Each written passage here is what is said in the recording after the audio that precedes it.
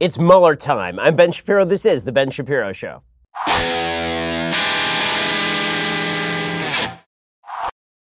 That right there is the shortest intro you will ever hear to The Ben Shapiro Show, but we got so much to cover because only one person in America, apparently, has read all 400 pages of the Mueller report. He's sitting right here. You're listening to the sound of his voice right at this moment. We're going to go through as much of this as humanly possible over the course of the next hour. You're going to know much more than you did when you first started. I will give you my conclusions. I will give you the analysis. I'll give you the text.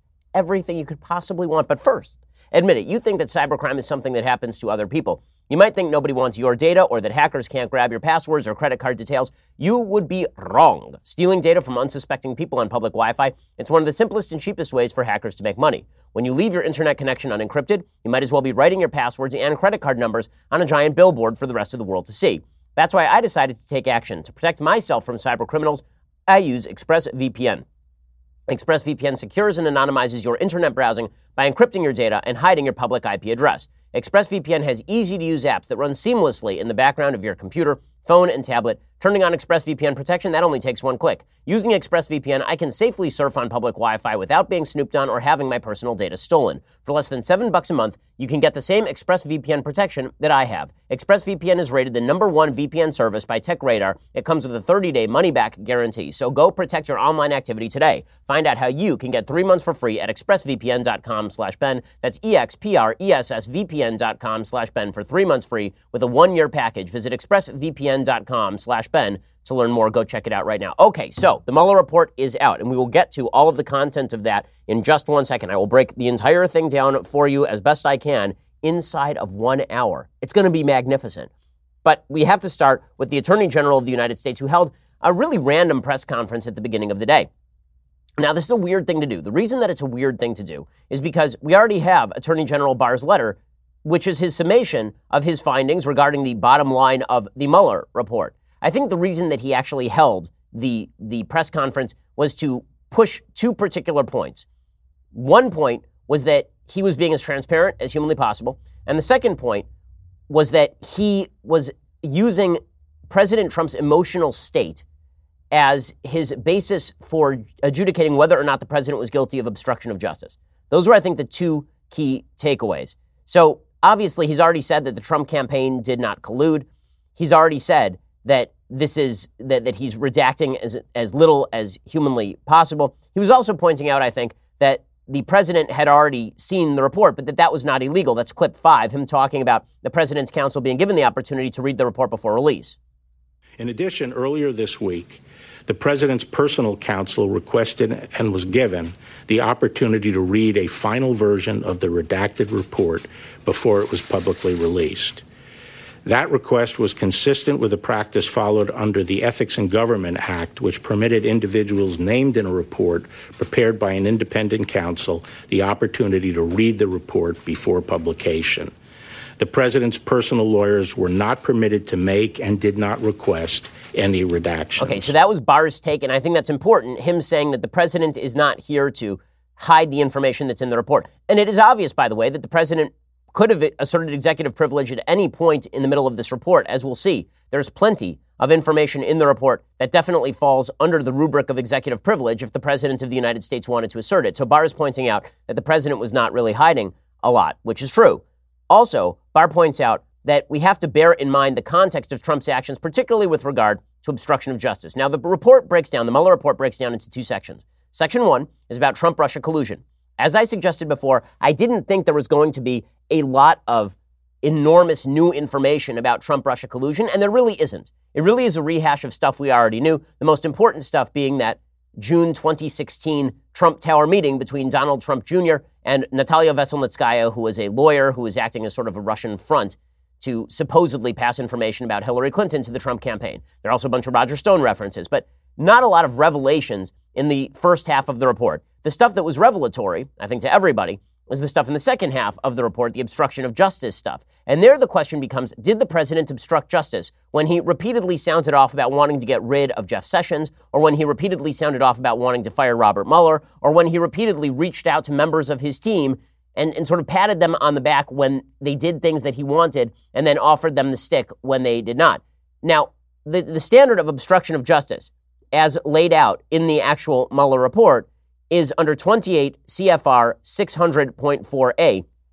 Federal crimes committed in the course of and with intent to interfere with the special counsel's investigation, such as perjury, obstruction of justice, destruction of evidence, and intimidation of witnesses.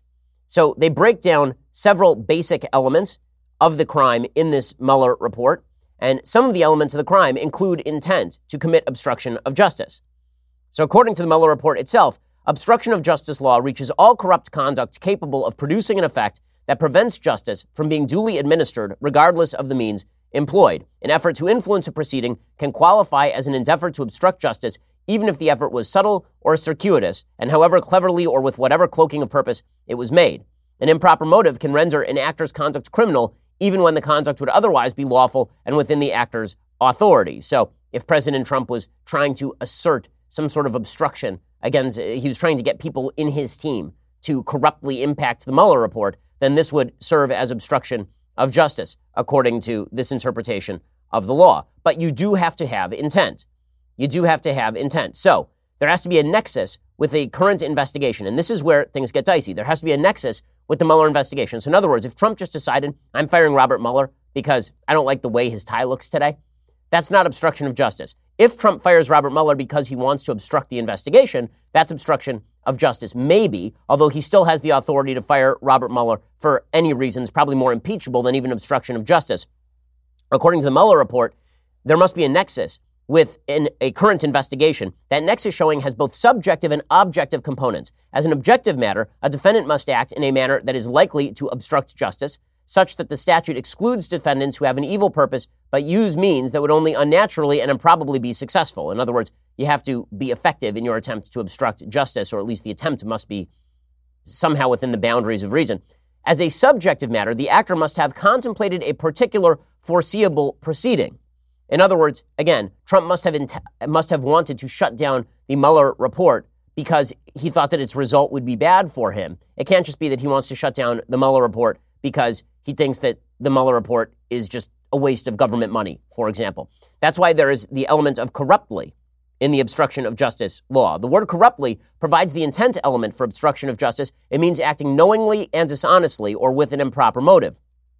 The requisite showing is made when a person acted with an intent to obtain an improper advantage for himself or someone else, inconsistent with official duty and the rights of others. That last phrase is the one that matters. Inconsistent with official duty and the rights of others. As we will see, President Trump continually tried to interfere with players surrounding the Mueller investigation without, in any underlying way, forcing people to lie. And he did so not because he wanted, in my opinion, and in the opinion of Attorney General Barr, not because he wanted to shut down or obstruct the Mueller investigation, but because he found the entire thing embarrassing and he was attempting to avoid press embarrassment for the most part. The most damaging section of the obstruction statute is witness tampering. A more specific provision in section 1512, according to the Mueller report, prohibits tampering with a witness. That would make it a crime to knowingly use intimidation or corruptly persuade another person or engage in misleading conduct toward another person with intent to influence, delay, or prevent the testimony of any person in an official proceeding, to hinder, delay, or prevent the communication to a law enforcement officer. As we will see, there's behavior that verges on this but doesn't actually cross over into that boundary. And finally, there's the question of the attempt. Is there attempted obstruction of justice? Mueller says yes. He says that the section includes attempt. So if you try to obstruct justice but you fail, then that could theoretically be obstruction of justice. Now, the reason that he lays out this interpretation of the law is because Trump's activity here could legitimately be interpreted in a couple of different ways. On the one hand, it could be interpreted as President Trump trying to actively obstruct the Mueller investigation because he didn't want criminal activity to be uncovered by the Mueller investigation. Possibility number two is that Trump is a very frustrated guy who spends a lot of time doing immoral, bad things, and then does more immoral, bad, but non-criminal things in order to cover up the original things that he did. So it looks sort of like the Stormy Daniels scandal, in other words. Strips a porn star. It's embarrassing and immoral. It is not criminal. And then he does something even more embarrassing and immoral, but not criminal. He then pays her off to keep her silent just before an election.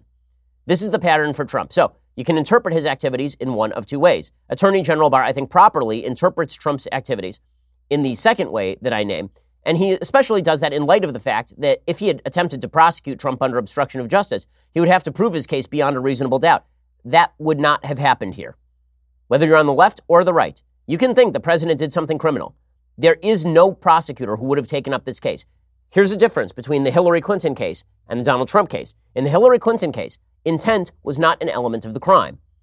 If you expose classified information to public scrutiny by creating a server and putting classified documents on it, that is in and of itself a crime. There is no intent necessary. That's why it was ridiculous when James Comey, then the head of the FBI, said that Hillary had not committed a criminal act because she lacked the requisite intent. There is no requisite intent. It's a strict liability crime. There is no requisite intent in that section of the law. There is requisite intent when it comes to obstruction of justice. So the reason I'm laying all this forth is because that's where Attorney General Barr is going. When he says that the president and the president's emotion matter, he says the reason he invoked that is because that stuff is in the report, because it is relevant to determining whether he had the requisite intent to commit obstruction of justice.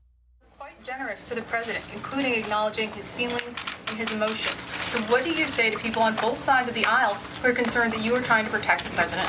Well, actually, the statements about his sincere beliefs are recognized in the report, that there was substantial evidence for that. So I'm not sure what your basis is for saying that I'm being generous to the president. Okay, so people are treating Barr as though Barr is a deeply partisan figure here. Now, there's a case to be made that Barr is partisan insofar as he works for the president of the United States. But I don't see how an objective prosecutor could bring an obstruction of justice case or a collusion case on the basis of the evidence that's actually in the Mueller report. So in a second, we're going to get to all of that. We'll also show you that the media were attempting to preemptively spin this report even before it was out. Again, I think it was a mistake to hold this press conference in the first place, but I think the reasons that I laid forth are the reasons that Barr did it. One, he wanted to show that he was transparent and Trump was transparent. And two, he wanted to point out that obstruction of justice is an intent crime. Okay, we'll get to more of this in just 1 second. First, you've heard me talk about how Ring is reinventing home security with doorbells, cameras, even an alarm you can install yourself. Now they've reinvented the Neighborhood Watch with a new app they created called Neighbors by Ring. You remember the Neighborhood Watch. It's been around for a while. I remember it from growing up. It's still a big thing. People care about making their neighborhood safer. I know I do. So Ring, a company synonymous with reinventing home security, reinvented the Neighborhood Watch. The Neighbors app is like a new neighborhood watch on your phone. People taking stuff off porches, trying doorknobs late at night, missing dogs. The Neighbors app sends real-time notifications to your phone whenever one of your neighbors posts a heads up about something that's going on, which keeps you informed and allows you to keep yourself safer. The Neighbors app by Ring is completely free. Anyone can join, even if they don't own a Ring device. So I downloaded it myself from the App Store. I put in my address. I set the area around my home for 2 miles because I really only want to know what's going on within 2 miles. It's hyper-local like that. That's it. It's easy. And sure enough, there's a guy who is siphoning like natural gas from somebody's house. It's wild. You got to check out the Neighbors app yourself. The easiest way to get it going is ring.com/Shapiro. Make your neighborhood safer today with the Neighbors app by Ring at ring.com/Shapiro. So as I say, Attorney General Barr does this presentation, and the media naturally have to set their side, which is that Barr is a political partisan hack. Again, even though the President of the United States did not assert executive privilege, even though the redactions are minimal, I've looked at the report, they really only apply in the Roger Stone investigation, which is ongoing. The media still were claiming that this was some sort of cover-up by Attorney General Barr, which I fail to see how it's a cover-up when I can read the document and you can read the document and everybody can read the document. Still, you saw all the legal analysts saying ridiculous, silly things. Neil Katyal is a legal analyst over on CNN. He suggested, or MSNBC rather, he suggested that Barr sounded like a spokesperson rather than the Attorney General. Yeah, I mean, I agree with you. The rhetoric here was extraordinary. It sounded like a spokesman, not an attorney general. And the word collusion, I mean, a lawyer doesn't use that term because there is no crime of collusion. Only Trump uses that term. And so you have the attorney general parroting that. But to me, there was one bigger thing that I saw, which was what Barr didn't tell us. We know there's one sentence in the Mueller report which says, this does not exonerate Trump. Did we hear a word of that in Barr's, 10-minute summary? There's nothing I heard about that. Okay, well, that is very silly. When he says that Barr using the word collusion is some sort of manipulation, everyone in the media has been using the word collusion to describe this for 2 odd years. Let's not pretend that Barr invented the word collusion. It really is an absurdity. Now, with all of that said, the case can be made that Barr was coming out to preemptively spin this thing in favor of his own take on the issue. As I say, maybe that's true, maybe that's not. But the Mueller report was revealed like an hour and a half later, and it says exactly what it says. So let's get to the actual Mueller report. Here we go, guys. It's an exploration. Let's have a party. So the Mueller report starts off with about 190 pages, 220 pages, something like that, on the Trump-Russia collusion stuff. And the effective findings are that Trump-Russia collusion did not occur, that members of the Trump campaign were giving shout-outs to WikiLeaks, that there were certain members of the Trump campaign who were unwittingly acting as kind of near pawns of the Russians, Carter Page, George Papadopoulos, for example, but that there was no high-level collusion between the Trump campaign and Russia. And there really isn't that much more that we didn't know in the Trump-Russia collusion part. Now, I will say this. The information that is clear, there are two conclusions that are pretty obvious and should be stated right at the outset here. One is that with the number of Trump-Russia contacts that were happening during the election, for all the talk about how this investigation, the Trump-Russia investigation, was begun under corrupt auspices, I don't see the evidence of that. I see evidence that the Trump-Russia investigation became more corrupt as time went on, particularly with them using the Steele dossier, which turns out to be a bunch of crap. The Steele dossier is only mentioned in this document a couple of times, and that is because the Mueller report found virtually nothing that corroborated any section of the Steele dossier. So the fact that the FBI was using the Steele dossier as the basis for large swaths of the investigation, including a FISA warrant against Carter Page, is just an absurdity on its face. That does not mean, as I've said all along, that the investigation was initiated under improper auspices. It means that it became improper over time, if anything. It also doesn't look like Mueller is a political partisan hack here who's simply attempting to do the nefarious work of Fusion GPS or something like that. So that is a conclusion that is worthwhile noting here. The second conclusion that is worthwhile noting is that, again, there is nothing in the actual report that suggests that President Trump had any deep, abiding deal going with the Russian government. Basically, as with all things Trump, as I've said again and again, Trump does something embarrassing and then he doesn't want to be embarrassed, so he does something else embarrassing. That is the nature of the Trump-Russia collusion stuff. Okay, so let's jump in. So the report begins by talking about the social media campaign in the GRU, which is the newfangled KGB of Russia, hacking operations. They say that those coincided with a series of contacts between Trump campaign officials and individuals with ties to the Russian government. The office investigated whether those contacts reflected or resulted in the campaign conspiring or coordinating with Russia in its election interference activities. Although the investigation established that the Russian government perceived it would benefit from a Trump presidency and worked to secure that outcome, and that the campaign expected it would benefit electorally from information stolen and released through Russian efforts, the investigation did not establish that members of the Trump campaign conspired or coordinated with the Russian government in its election interference activities. In other words, Trump was happy that WikiLeaks was doing what it was doing. Trump was perfectly happy that the Russian government seemed to hate Hillary Clinton, but that was about it. That's the bottom line takeaway. And again, I'm reading directly from the Mueller report. Mueller report also says, while the investigation identified numerous links between individuals with ties to the Russian government and individuals associated with the Trump campaign, the evidence was not sufficient to support criminal charges. Now, that is not to say that no criminal behavior happened. Maybe criminal behavior happened, but there was not enough evidence to support criminal charges. Among other things, the evidence was not sufficient to charge any campaign officials as an unregistered agent of the Russian government or other Russian principal. Our evidence about the June 9th, 2016 meeting and WikiLeaks releases of hacked materials was not sufficient to charge a criminal campaign finance violation. Further, the evidence was not sufficient to charge that any member of the Trump campaign conspired with representatives of the Russian government to interfere in the 2016 election. So notice that language was not sufficient to charge. Not sufficient to charge. Over and over, not sufficient to charge. That suggests that Mueller still suspects that something nefarious might have been going on, but there is no evidence to actually fulfill that expectation. And I think that when you read the report, there's fairly good feeling that the Trump campaign was happy about all this stuff. But again, there is no evidence to support the idea that they were actively involved with Russian collusion or conspiracy under any criminal statute. So the Mueller report talks about a variety of matters that investigated.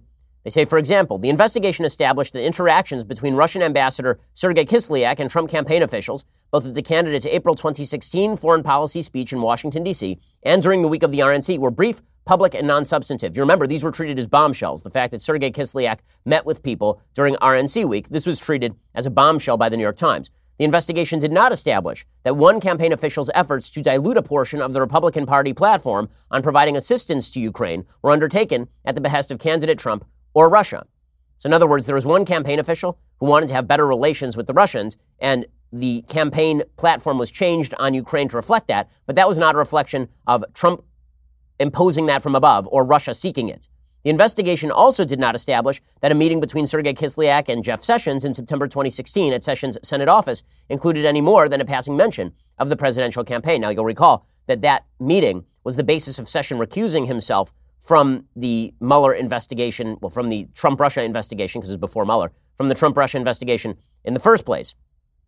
According to the Mueller report, the office learned that some of the individuals we interviewed or whose conduct we investigated, including some associated with the Trump campaign, deleted relevant communications or communicated during the relevant period using applications that feature encryption or that do not provide for long-term retention of data or communications records.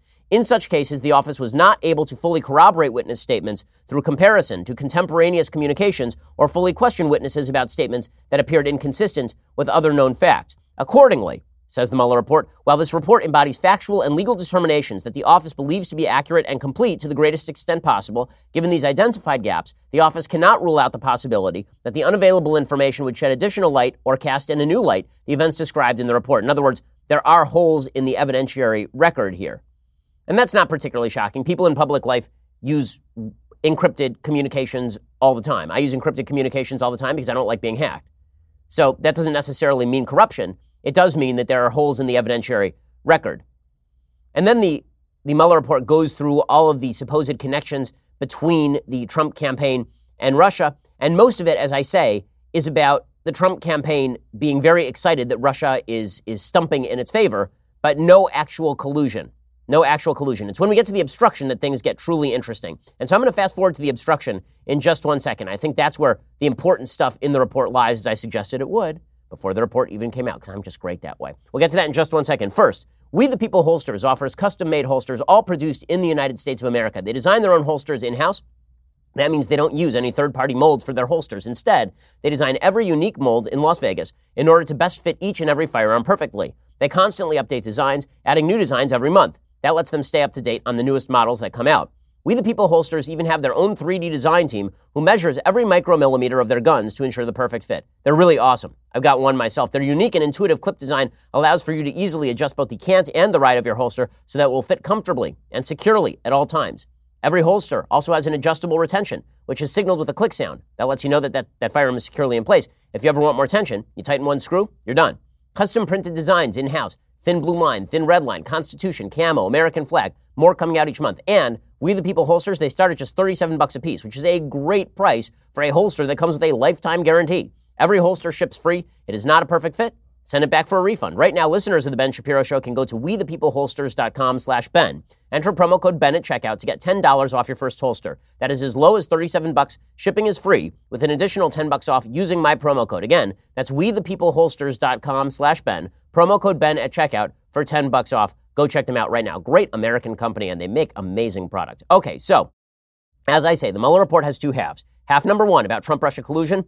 Not much there that we didn't already know. Just a lot of talk about George Papadopoulos and his weird relationship with a guy named Joseph Mifsud, who is maybe a Russian front, and Carter Page, who's a weirdo who kept traveling to Moscow, but he would file his reports up the chain and nobody seemed to take advantage of those reports or care about his reports. So there's not a lot on the Trump-Russia collusion front that we didn't already know. But as I say, the investigation, I don't think from this report was begun under evil auspices, although we will find that out when the Inspector General of the DOJ, Michael Horowitz, releases his own report on Trump-Russia. Now, we get to the heart of the report. The heart of the report is the stuff on obstruction of justice. So the stuff on obstruction of justice is the most dangerous for President Trump. Now, I will say, leading up to this, Attorney General Barr said, listen, if there's no underlying collusion, there's nothing to obstruct. That is true. It is also true that if you order people to lie to the government, that still constitutes obstruction of justice. So that is sort of where the controversy lies. Did Trump order anyone to lie, or did he just sort of imply that he would like people to lie to the press? Was he telling people to lie to the government? Was he trying to shut down the Mueller investigation to avoid some sort of criminal charge? Or was he just saying stuff because he was angry? You know, my solution for all of this for President Trump is the dude says a lot of stuff because he's angry. And he's angry in large part because he feels like his election victory is being taken away from him by a media that was determined to suggest that he did not, in fact, win the election on his own merits, but only because of Russian interference. In any case, the Mueller report says, first, a traditional prosecution or declination decision entails a binary determination to initiate or decline a prosecution. but we determined not to make a traditional prosecutorial judgment. Remember, the Mueller report did not recommend that Trump be prosecuted or not prosecuted. Instead, they just presented the evidence to Barr, and Barr, the attorney general, said, I'm not going to prosecute. The Office of Legal Counsel has issued an opinion finding that the indictment or criminal prosecution of a sitting president would impermissibly undermine the capacity of the executive branch to perform its constitutionally assigned functions. They disagree. They say a federal criminal accusation against a sitting president would place burdens on the president's capacity to govern. But in their later analysis, they say, well, we would still not allow that to prevent us from recommending a prosecution. They say, while the OLC opinion concludes a sitting president may not be prosecuted, it recognizes that a criminal investigation during the president's term is permissible. The OLC opinion also recognizes that the president does not have immunity after he leaves office. And if individuals other than the president committed an obstruction offense, they may be prosecuted at this time. And then they say, we considered whether to evaluate the conduct we investigated under the Justice Manual standards governing prosecution and declination decisions. We determined not to apply an approach that could potentially result in a judgment that the president committed crimes. So in other words, maybe he committed crime, maybe he didn't, but we're not willing to go there. That's basically what Mueller found. They said if we had confidence after a thorough investigation of the facts that the president clearly did not commit obstruction of justice, we would so state. Based on the facts and the applicable legal standards, we are unable to reach that judgment. In other words, this is a judgment call. This is a question as to whether the president was safe at home or whether he was out at home, and we are not going to play ump. We are instead going to leave that up to the attorney general. And what Barr says is that there is not evidence sufficient to establish a prosecution for obstruction of justice, which, after reading the report, I think is probably the fair way to come down on this. Okay, then we get into the actual meat of the matter. So the report suggests, during the 2016 presidential campaign, questions arose about the Russian government's apparent support for candidate Trump. After WikiLeaks released politically damaging Democratic Party emails that were reported to have been hacked by Russia, Trump publicly expressed criticism that Russia was responsible for the hacks. Trump also denied having any business in or connections to Russia, even though as late as 2016, the Trump Organization was in fact pursuing the Trump Tower in Moscow. After the election, the president expressed concerns to advisors that reports of Russia's election interference might lead the public to question the legitimacy of his election. Okay, none of that is obstruction of justice. That's all public-facing Trump being embarrassed. The report says that there was conduct involving FBI Director Comey and Michael Flynn. They talk about how in mid-January 2017, Michael Flynn, the national security advisor, falsely denied to the vice president, other administration officials, and FBI agents that he had talked to Russian Ambassador Sergei Kislyak. And then the day after the president requested Flynn's resignation, the president told an outside advisor, now that we fired Flynn, the Russia thing is over. That is not obstruction of justice. He did not tell Flynn to lie to the FBI. Later that afternoon, the president cleared the Oval Office. We know this already from what James Comey has said, and then asked if Comey could see his way clear to letting this go. But he did not actually do anything about that. He didn't fire Comey when Comey decided not to let the thing go, so that's really not obstruction of justice either. Saying a thing is not obstruction. And then they talk in the report about the president's reaction to the continuing Russia investigation. In February 2017, Attorney General Jeff Sessions began to assess whether he had to recuse himself from campaign-related investigations because of his role in the Trump campaign. In early March, the president told White House counsel Don McGahn to stop Sessions from recusing. After Sessions announced his recusal on March 2nd, the president expressed anger at the decision and told advisors that he should have an attorney general who would protect him. The president also took Sessions aside at an event and it urged him to unrecuse. Later in March, James Comey disclosed at a congressional hearing that the FBI was investigating the Russian government's efforts to interfere in the 2016 presidential election, including any links or coordination between the Russian government and the Trump campaign. In the following days, the president reached out to the DNI, Director of National Intelligence, Dan Coats, and the leaders of the CIA and the National Security Agency to ask them what they could do to publicly dispel the suggestion that the president had any connections to the Russian election interference effort. The president also called Comey twice directly, notwithstanding guidance from his own White House counsel, Don McGahn, to avoid direct contact with the Department of Justice. Again, does that constitute obstruction of justice? The answer is no. The president did not obstruct justice by asking people to tell the truth, which is that he was not involved in Trump-Russia collusion. And then the Mueller report discusses the termination of Comey. And they say that within days of Comey testifying in a congressional hearing about whether the president was personally under investigation, the president decided to terminate Comey. The president fired Comey, and then he told Russian officials he had faced great pressure because of Russia, and that had been taken off by Comey's firing. But that is not the same thing as the president of the United States saying that he fired Comey so Comey would not find dirty material about Russia. He was just frustrated with Comey, which we already know because he said that on national TV. The really dicey material for Trump is all the stuff once we get to the appointment of Robert Mueller. It seems that once Robert Mueller was actually appointed, then the president's attitude became even more belligerent. And his activity included activity that looks more akin to obstruction of justice than his other activity. Now, does it shade over into provable obstruction of justice? The answer is no. But is it bad, immoral behavior? Yes. And was he stopped from doing stuff that certainly could have been construed as obstruction of justice by the people around him? Yeah, he definitely was. It's not a great thing to work for the president because if you save him from himself, he ends up hating you for it. But that is, from this report, what probably happened here. Okay, we'll get to more of this in just a second. Trying to be as objective about the report as possible, give you all the information and then opinion. But first, you need to go check out ZipRecruiter. So, hiring is important. And that's why ZipRecruiter.com/dailywire is your place to improve your business. ZipRecruiter sends your job to over 100 of the web's leading job boards. We use ZipRecruiter here at the Daily Wire offices. It makes our hiring fast and simple. They don't just stop with posting your job. With their powerful matching technology, ZipRecruiter scans thousands of resumes to find people with the right experience and then invites them to apply to your job. As applications come in, ZipRecruiter analyzes each one and spotlights the top candidates so you never miss a great match. ZipRecruiter is so effective that 4 out of 5 employers who post on ZipRecruiter get a quality candidate through the site within the very first day. Right now, my listeners can try ZipRecruiter for free at this exclusive web address, ZipRecruiter.com/dailywire. That is ZipRecruiter.com/DAILYWIRE, ZipRecruiter.com/dailywire. It is indeed the smartest way to hire. Go check out ZipRecruiter.com/dailywire. Try them out for free right now. It is the easiest and best way to improve your business. No need to put up that job on 100 job boards and then have to sift through all those resumes. ZipRecruiter helps you out with all that. ZipRecruiter.com/dailywire. Go check them out right now. ZipRecruiter.com/dailywire. Okay, so in a second, we'll get back to the Mueller report. First, you're going to have to go over to dailywire.com and subscribe. We have so much great material for you. 2 additional hours of this show a day, maybe 3 today. We have lots of stuff there. Plus, we've got the Sunday special, which you get on Saturdays. This week's Sunday special guest is the incomparable Dennis Miller, who stopped by for the full hour, as Larry King used to say. Here's a little bit of what that sounded like. I look at people in Hollywood and I think they're a little haunted by their good fortune. So they're trying to legitimize themselves now by being, professorial, and I've got some wisdom here, and you think you're the 5th lead on Full House. You know, what do you So go check that out. You get that on Saturdays as opposed to Sundays when you are a subscriber. Also, so much good stuff. Andrew Klavan's book, Another Kingdom, is out right now, receiving rave reviews. If you haven't picked up your copy yet, you can head on over to Amazon or Barnes & Noble. Grab one while supplies last. And today only, you can catch Drew doing a live book signing on today's episode of The Conversation at 7 p.m. Eastern. To get a signed copy and a chance to have your question answered, head on over to premiercollectibles.com/anotherkingdom. That is Premier with an E. premiercollectibles.com/anotherkingdom. Tune in. Should be a blast. Go check that out. So much good stuff.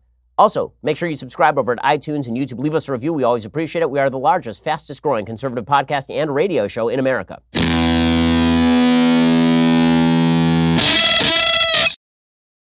Okay, so at the point at which Comey was fired and the special counsel, Robert Mueller, was appointed, the president's attitude turned, and it got even more angry. And that anger manifested itself in a bunch of directives to his immediate aides to do stuff that could theoretically be construed as obstruction of justice if they had actually carried it out, and would probably be prevented from an obstruction of justice charge only because the president's intent in saying all this stuff was to prevent public embarrassment, not criminal indictment. That's why you hear Barr keep coming back to the point. There was no collusion here for the president to protect himself against. This was all him being embarrassed by press reports, and so it was him telling people, hey, maybe you should just go out there and lie to the press. Which, by the way, is also not obstruction of justice. Lying to the press is not obstruction of justice. So here's what the Mueller report says. They say, on May 17th, 2017, the acting attorney general for the Russia investigation appointed a special counsel to conduct the investigation and related matters. The president reacted to that news by telling advisors it was the quote-unquote end of his presidency and demanding that Jeff Sessions resign because he wanted to put in a new attorney general, presumably who would rein in Mueller. Sessions submitted his resignation. The president ultimately did not accept it. The president told aides that the special counsel had conflicts of interest and suggested that the special counsel therefore could not serve. The president's advisors told him the asserted conflicts were meritless and had already been considered by the DOJ. On June 17, 2017, the president called Don McGahn, his White House counsel, and directed him to call the acting attorney general and say that the special counsel had conflicts of interest and must be removed. McGahn did not carry out the direction, however, deciding he would rather resign than trigger what he regarded as a potential Saturday night massacre. Right? That's an invocation of the Nixon firing of Attorney General Archibald Cox, or the special prosecutor Archibald Cox. So, all of this is not necessarily obstruction of justice, but verges on it from the point of view that says that Trump was doing all of this stuff out of frustration that people were going to uncover his crimes. Again, intent is an element of the crime. I keep coming back to that because intent is an element of the crime. If this were a strict liability crime, Trump would be guilty. It is not a strict liability crime. You have to show that he had intent to corruptly impede official proceedings. That is not proved here. Okay. What are the other efforts to curtail the special counsel's investigation? 2 days after directing McGahn to have the special counsel removed, the president made another attempt to affect the course of the Russia investigation. On June 19, 2017, the president met one-on-one in the Oval Office with former campaign manager and dope Corey Lewandowski and dictated a message for Lewandowski to deliver to Sessions. The message said that Sessions should publicly announce, notwithstanding his recusal from the Russia investigation, that the investigation was very unfair to the president, that the president had done nothing wrong, and that Sessions planned to meet with the special counsel and let him move forward with investigating election meddling for future elections. Lewandowski said he understood what the president wanted Sessions to do. This is the thing that comes closest to obstruction. Right? Is the president trying to tell Jeff Sessions that he was going to change the nature of the special counsel's purview. Now, even that is not necessarily obstruction, in the sense that the president does have authority over the special counsel. This is the case that Alan Dershowitz has made, is that the special counsel does work for the executive branch. Trump can fire him for whatever reason he wants. That's not obstruction. That may be the grounds for an impeachment, but that is not necessarily criminal obstruction. 1 month later, in another private meeting for Lewandowski, on July 19, 2017, the president asked about the status of his message for Sessions to limit the special counsel investigation to future election interference. Lewandowski told the president the message would be delivered soon. After that meeting, the president publicly criticized Sessions in an interview with the New York Times and then issued a series of tweets making it clear that Sessions' job was in jeopardy. Lewandowski did not want to deliver the president's message personally, so he asked senior White House official Rick Dearborn to deliver it to Sessions. Dearborn was uncomfortable with the task and did not end up following through. So Sessions never received this message. His advisors prevented what could have been construed as obstruction of justice right there. And then there are a bunch of accusations that the president made efforts to prevent public disclosure of evidence, but public disclosure of evidence is not, in fact, a criminal offense. Right? If I tell somebody to lie to the press, that is not criminal. It may be bad, but Trump lies to the press all the time. So, again, baked into the cake. So when the Mueller investigation says that in summer 2017, the president instructed Donald Trump Jr. to delete a line from his statement about the Trump Tower meeting to the press, that is not actually obstruction of justice. That's just him being bad.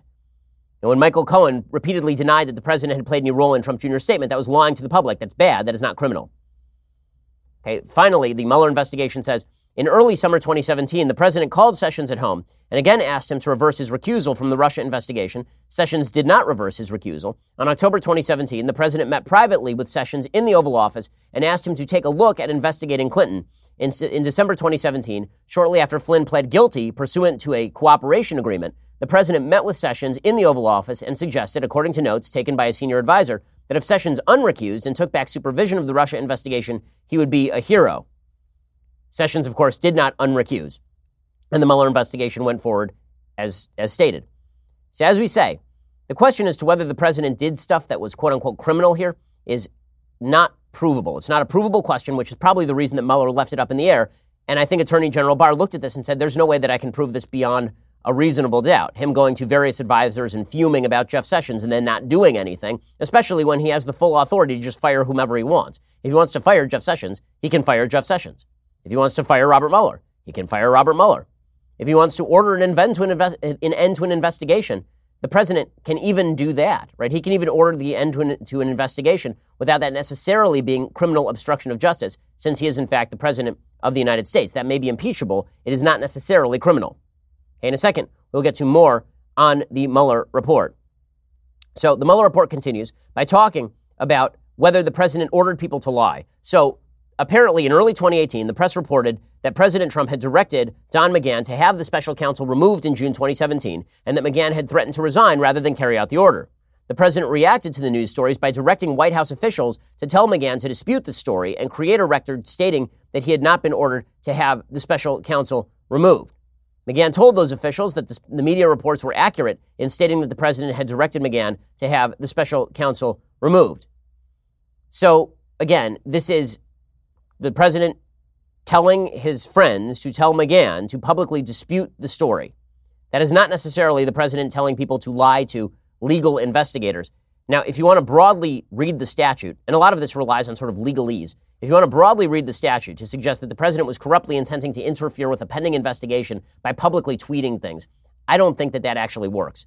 Legally speaking, if the president tweets something publicly, and he says, like, I hate Robert Mueller, and then the charge is you tried to corruptly impede the investigation, that doesn't work. And if he told Don McGahn, go out and lie to the press, that is also a terrible thing to do. It is not a criminal thing to do.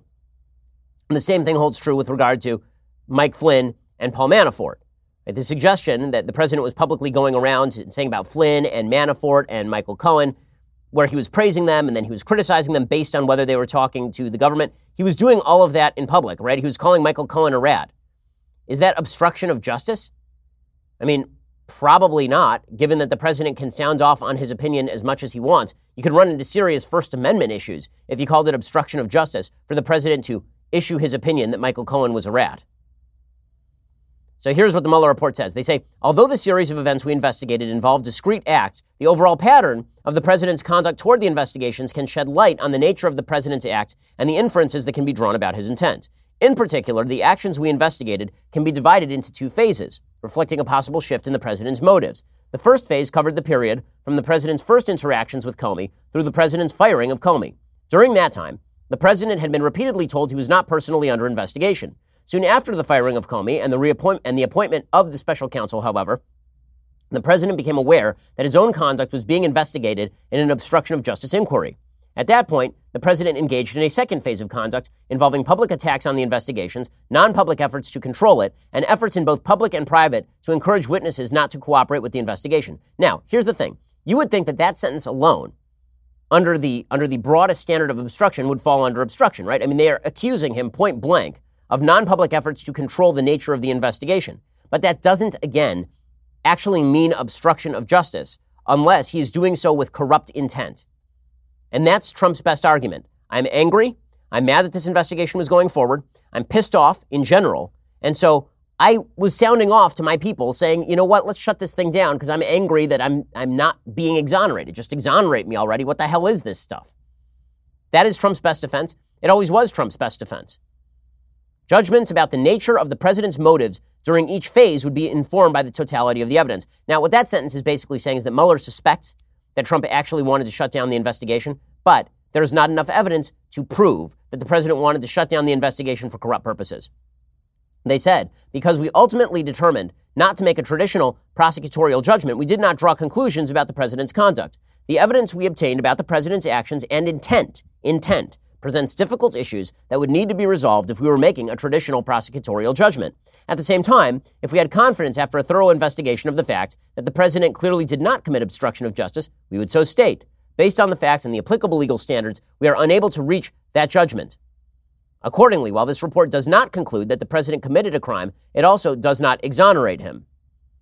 And bottom line is, this is all about intent. How do you read the president's intent? So people who don't like the president are going to read it as though the president's intent was to quash the investigation out of guilt. Again, there's no underlying crime. And people who are more fond of the president, and frankly, people I think who are more objective, look at this and they say, there is no underlying crime. The president is a temperamental person at best. The president says a lot of dumb crap to his advisors. Those advisors shut him down on a regular basis and stopped him from doing things that would border on the criminal or veer into the criminal. And thus, while he has done bad, immoral things here, while he has exerted pressure in certain areas, that does not amount to obstruction of justice with corrupt intent. And that seems to be the nature of a lot of this stuff. So, for example, when the president was upset about Mike Flynn's firing, he had lunch with Chris Christie. According to Christie, at one point during the lunch, Trump said, now that we fired Flynn, the Russia thing is over. And Christie laughed and responded, no way. The president asked Christie what he meant, and Christie told the president not to talk about the investigation, even if he was frustrated at times.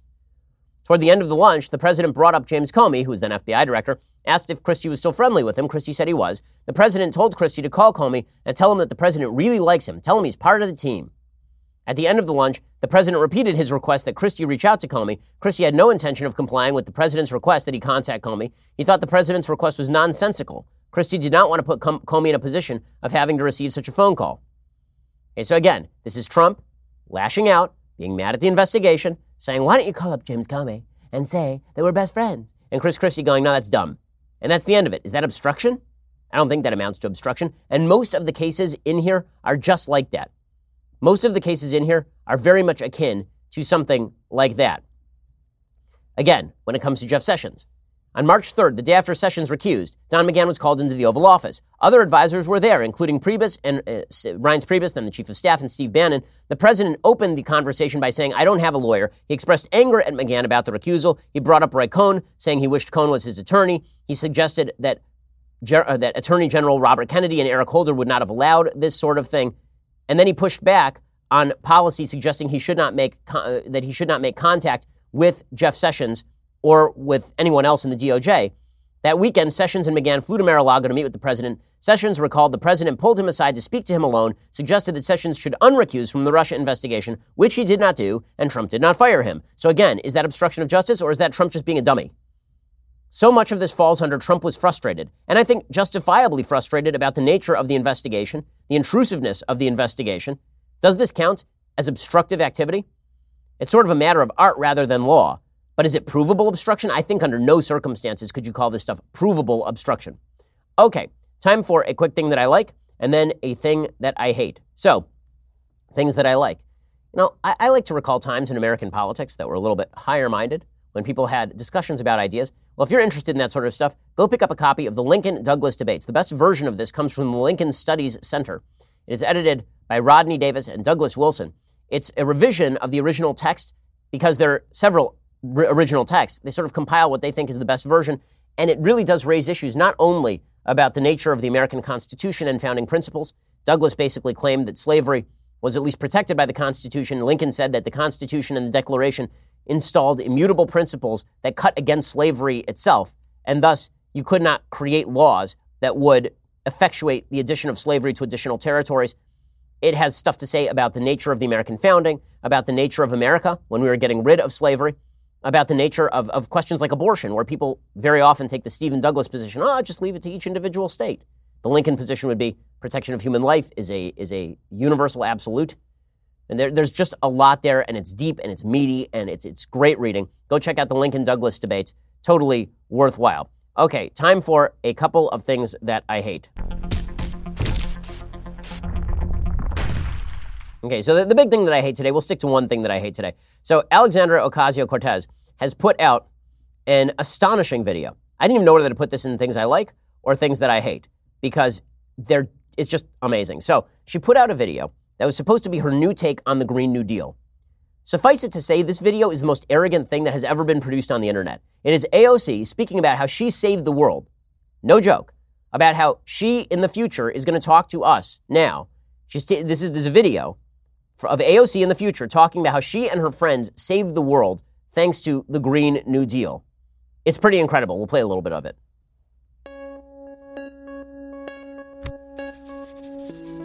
The bullet train from New York to D.C. It always brings me back to when I first started making this commute.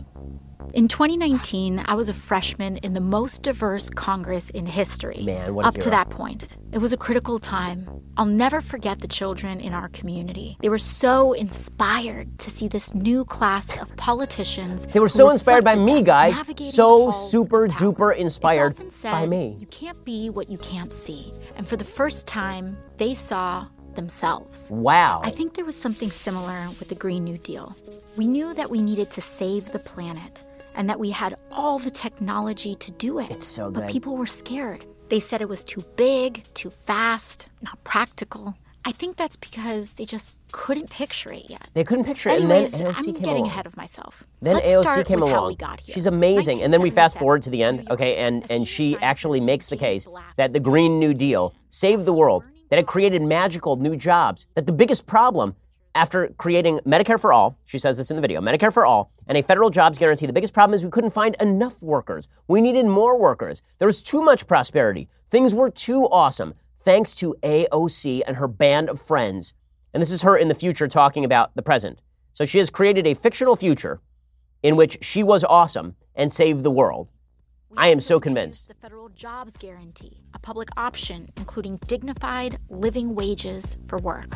Funnily enough, the biggest problem in those early years was a labor shortage. We were building a national smart grid, retrofitting every building in America, putting trains like this one all across the country. We needed more workers. That group of kids from my neighborhood were right in the middle of it all, especially this one girl, It's Ileana. so absurd. Her It's so first absurd. job out of college was with AmeriCorps Climate, restoring wetlands and bayous in coastal Louisiana. Most of her friends were in her union, including some oil workers in transition. Oh, all the oil They took workers are apart now old restoring pipelines bayous, guys. and got to work Exciting stuff. planting mangroves with the same salary and benefits. Oh, man. Of course, when it came to healing the land, we had huge gaps in our knowledge. Luckily, indigenous communities offered generational expertise. I love this. Just random Native Americans show up to explain how to fix the bayous. And then, by the way, this girl goes on from working in the bayous to working at a solar plant, and then she decides she wants to be a preschool teacher making $150,000 a year. In AOC's magical, it must be nice to be in AOC's brain, really. Like, it must be a nice, happy place. Like, there's not a lot going on in there. It seems pretty calm. Seems like she has a really optimistic vision of what the future is going to be if you just give her complete and utter control over the entire United States economy. Must be a wonderful place in there. So go check out that video because it is beyond parody. Okay, other things that I hate today. So for the second time in 2 days, the Washington Post has suggested that I am a white supremacist. Damn it, guys. Why don't you read a book? Okay, a column. I wrote a piece for the Washington Post in 2015 talking about how evil white supremacism is. What the hell are you talking about? There's a piece in the Washington Post today. Remember, just 2 days ago, they printed a piece in which they suggested that I had evoked the specter of a war between Islam and the West by saying that Notre Dame Cathedral was an homage to Western civilization and Judeo-Christian heritage. Well, today, they published another piece saying, quote, Ben Shapiro, an influential American right-wing pundit with a huge following on social media, lamented a magnificent monument to Western civilization collapsing, and then followed up with tweets that insisted upon the Judeo-Christian heritage embodied by Notre Dame, and a duty of all to refamiliarize ourselves with the philosophy and religious principles that built it. Critics quickly noted the brutal treatment meted out on French Jews for centuries while the cathedral stood. You're right, guys, I totally missed it. I totally missed, how Christian anti-Semitism has been a thing. As an Orthodox Jew, no familiarity with it. Wow, breaking news. Others suggested, I love this is the Washington Post reporting, others suggested Shapiro's invocation of Judeo-Christian values were in this instance simply a euphemism for white.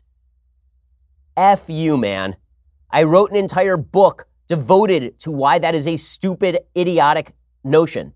And then they go further. They say Richard Spencer, an American neo-fascist credited with coining the term alt-right for the online ecosystem of far-right voices in the West, spoke more plainly. You see, I am covert where Richard Spencer is overt. Again, double down on the FU. That is astonishing language from the Washington Post. My book is entirely about the Judeo-Christian heritage and Greek teleology that undergird the West. I have suggested throughout my entire career that Western civilization is not unique to any particular race, and to construe it that way is to reduce Western civilization to mere tribalism, which is idiocy. In my book, I specifically mention Richard Spencer. I call him a racist cretin on page 22 of the introduction, and execrable on page 208. And yet apparently I'm just secret alt-right. I'm just a secret white supremacist. What absolute hackish garbage. Washington Post, democracy dies in darkness. The truth dies in stupidity over at the Washington Post. Okay, well, we will be back here a little bit later for much more breakdown on the Mueller report and the fallout. Join us then. I'm Ben Shapiro. This is The Ben Shapiro Show. This is The Ben Shapiro Show. Executive producer Jeremy Boring. Senior producer Jonathan Hay. Our supervising producer is Mathis Glover. And our technical producer is Austin Stevens. Edited by Adam Sayevitz. Audio is mixed by Mike Caromina. Hair and makeup is by Jesua Olvera. Production assistant Nick Sheehan. The Ben Shapiro Show is a Daily Wire production. Copyright Daily Wire 2019. I'm Michael Knowles, host of The Michael Knowles Show. Attorney General William Barr has released the Mueller report with relatively few redactions. He gives a highly entertaining press conference on the details of its release. We will analyze all the relevant sections, the good, the bad, and the ugly. Check it out at dailywire.com. We'll get to more on this in just 1 second. First, Pure Talk believes in American values, and that free should mean, like free. So when you switch to Pure Talk today, you'll get a free Samsung 5G smartphone. There's no foreign-line requirement, no activation fee, just a free Samsung that's built to last with a rugged screen, quick charging battery, and top-tier data security. Qualifying plans start at just $35 a month for unlimited talk, text, 15 gigs of data, and a mobile hotspot. Pure Talk gives you phenomenal coverage on America's most dependable 5G network.